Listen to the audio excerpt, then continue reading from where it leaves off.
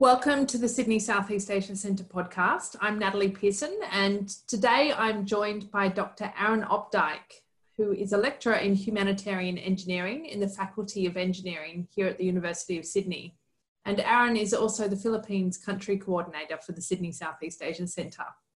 His research looks at international humanitarian responses to communities recovering from the aftermath of disaster and conflict.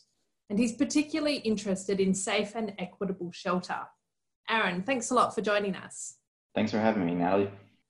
Today, we're going to be talking about disaster risk reduction in the Philippines, but this is really a global issue.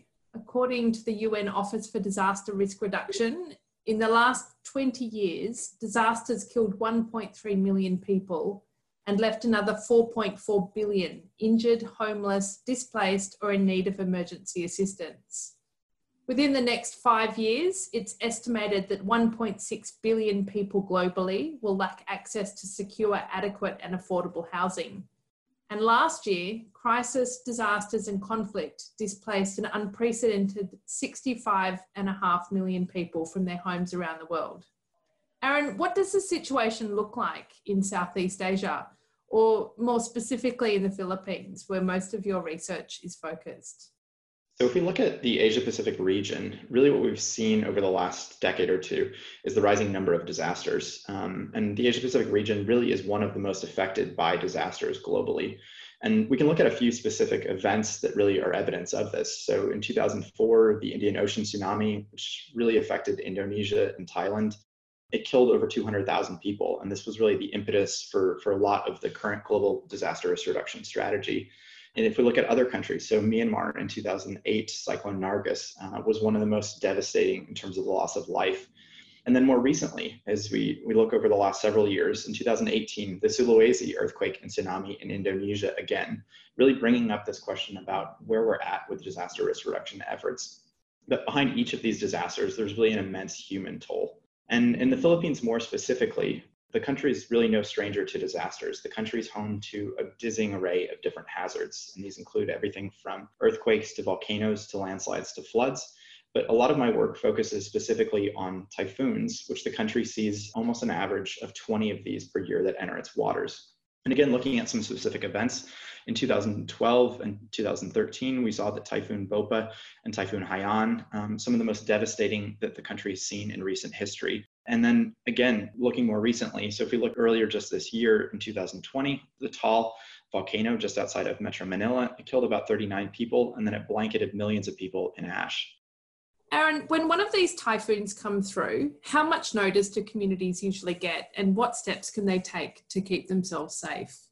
So what we've seen over the last several decades is really the rise of early warning systems has given communities much more advanced notice for these types of events. So in the Philippines, communities often have days of warning. And we've seen, and we did some work in 2014, specifically after Typhoon Hagupit, which struck the central Philippines. And we found that fewer than 1% of people actually were unaware of this particular typhoon approaching. And this is not uncommon if we were to look at other typhoons in the Philippines.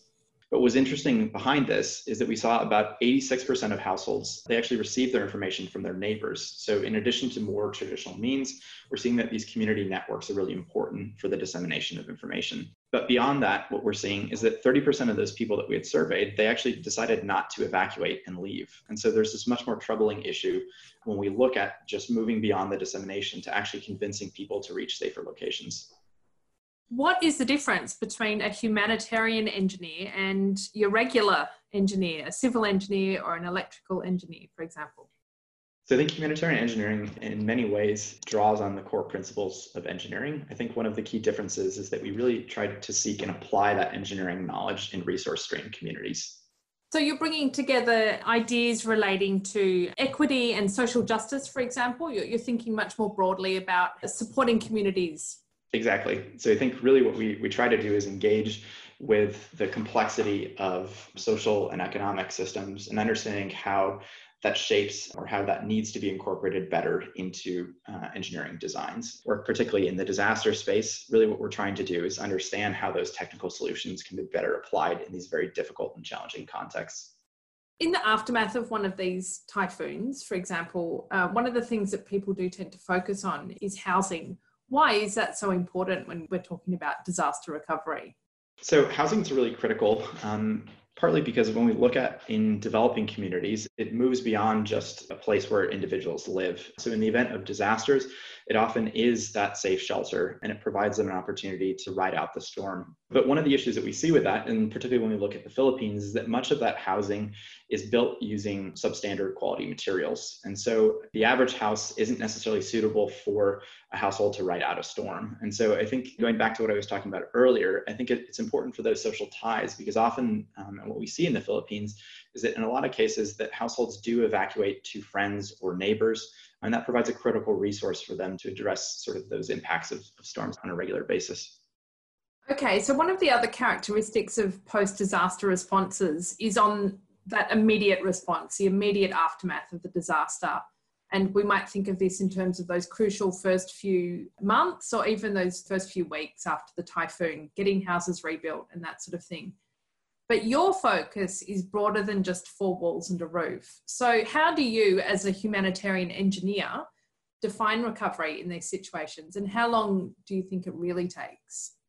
So I think when we look at defining recovery, it's a very complex and difficult question, but a lot of the current movement around disaster risk reduction has garnered support around this idea of build back better mantra. So recovery isn't just about trying to restore things to the state that they were in before. The results of that is just the perpetuation of these disaster events. And so we really need to think about addressing the underlying vulnerability of communities, building resilience into their infrastructure, strengthening social ties, ensuring that people's livelihoods is resilient to different types of disasters. And I think if we looked at the timeline of that recovery, and it moves beyond what we would typically think about. So I think one of the biggest misconceptions of disasters is that recovery is going to happen in a year or two. And often we do start to see that there's visible signs of recovery during that period. But the reality for many communities is it can take a decade or longer for them to fully recover from larger disruptions.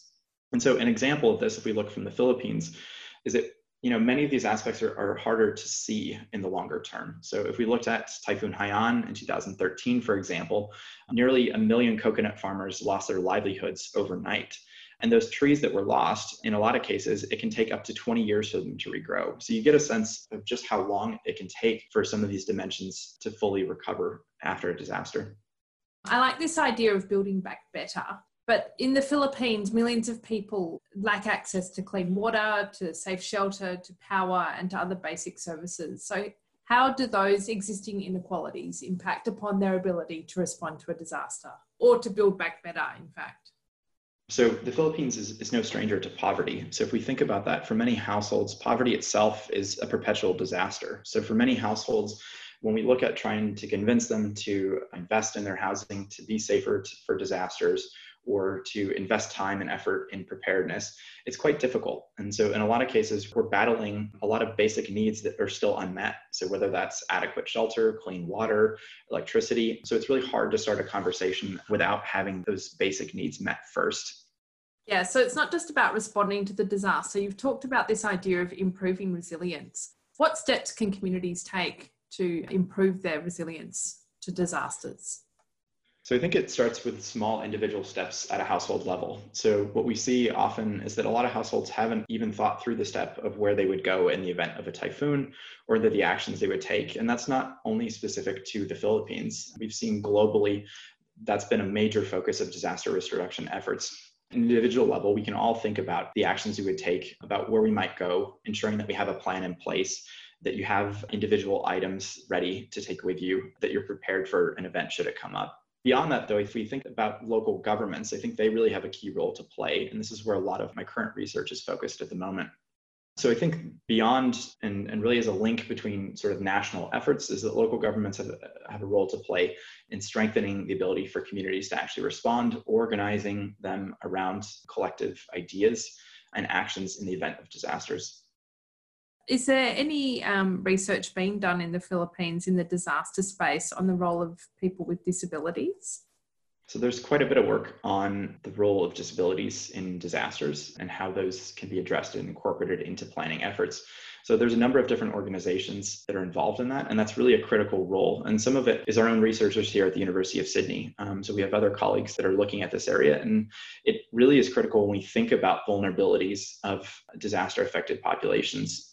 More broadly, when we think about who's actually affected in a disaster, those with disabilities are often some of the most affected. And so it's really important that we bring them into the planning process and that they have a leadership role in that. You've briefly touched on this in terms of the role of local government, but I'm interested in what local partnerships can bring to developing strategies for post-disaster recovery. Are local governments working with grassroots organisations, or do you do much of your research in collaboration with these NGOs?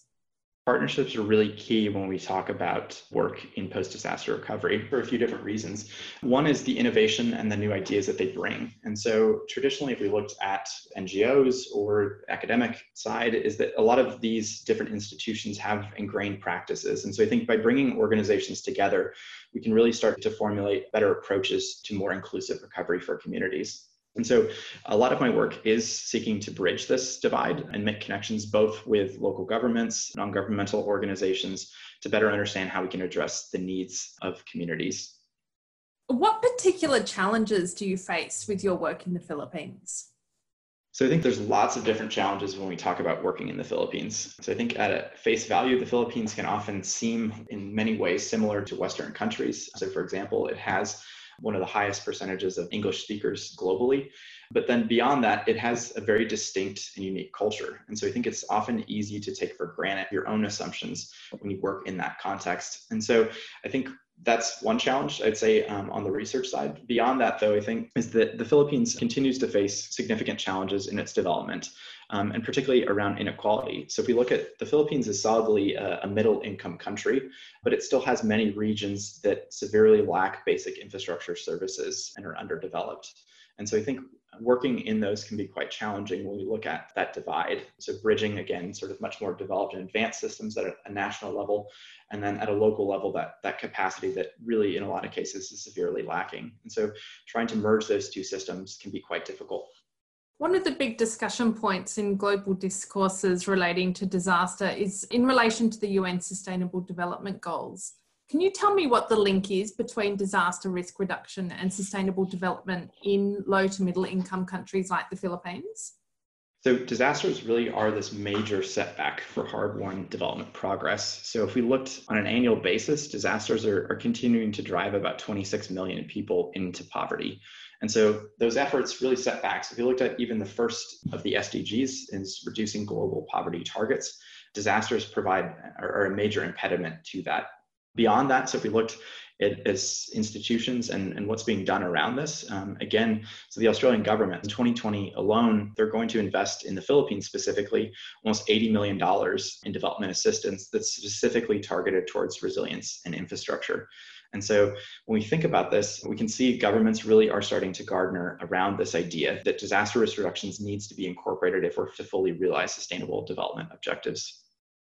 Now, we've talked a lot about disasters in this conversation, and in particular typhoons.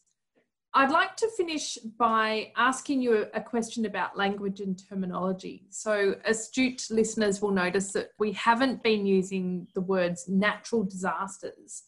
And I just would like you to explain to us the difference between a natural disaster and a disaster, and why there is this push amongst disaster scholars to use one term rather than the other.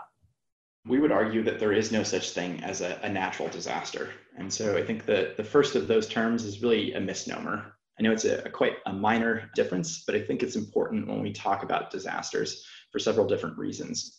So the first of these is really that disasters, when we think about them, they're really composed of two different elements. And so we can think about a hazard, so in this case, maybe a typhoon or an earthquake, and that in itself is really a naturally occurring process. So there's nothing that we can do about that. And if a typhoon occurs in an area where there aren't people, we wouldn't say that there was a disaster. There likely was no impact as a result of that. But much more important to disasters is that formulation of this idea of vulnerability. And it brings in the social and our infrastructure systems and our economic systems. And so I think it's important for us to understand that disasters themselves are social phenomena. They're driven by our decisions in society. Disasters themselves are preventable. We can do something about them.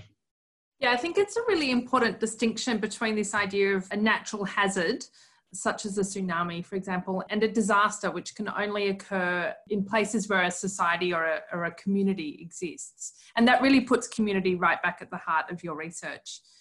Looking forward, what differences would you like to see on the ground in communities in the Philippines in terms of how they respond to these disasters?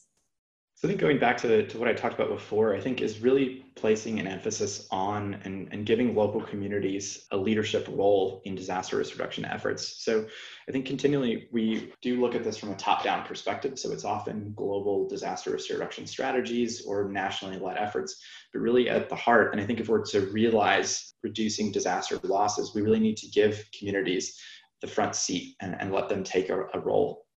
Well, Aaron, I wish you every success in continuing to do your work and your research in the Philippines and working together with those communities. Thank you so much for joining us on the SEAC podcast. Thanks for listening to this podcast from the Sydney Southeast Asia Centre at the University of Sydney.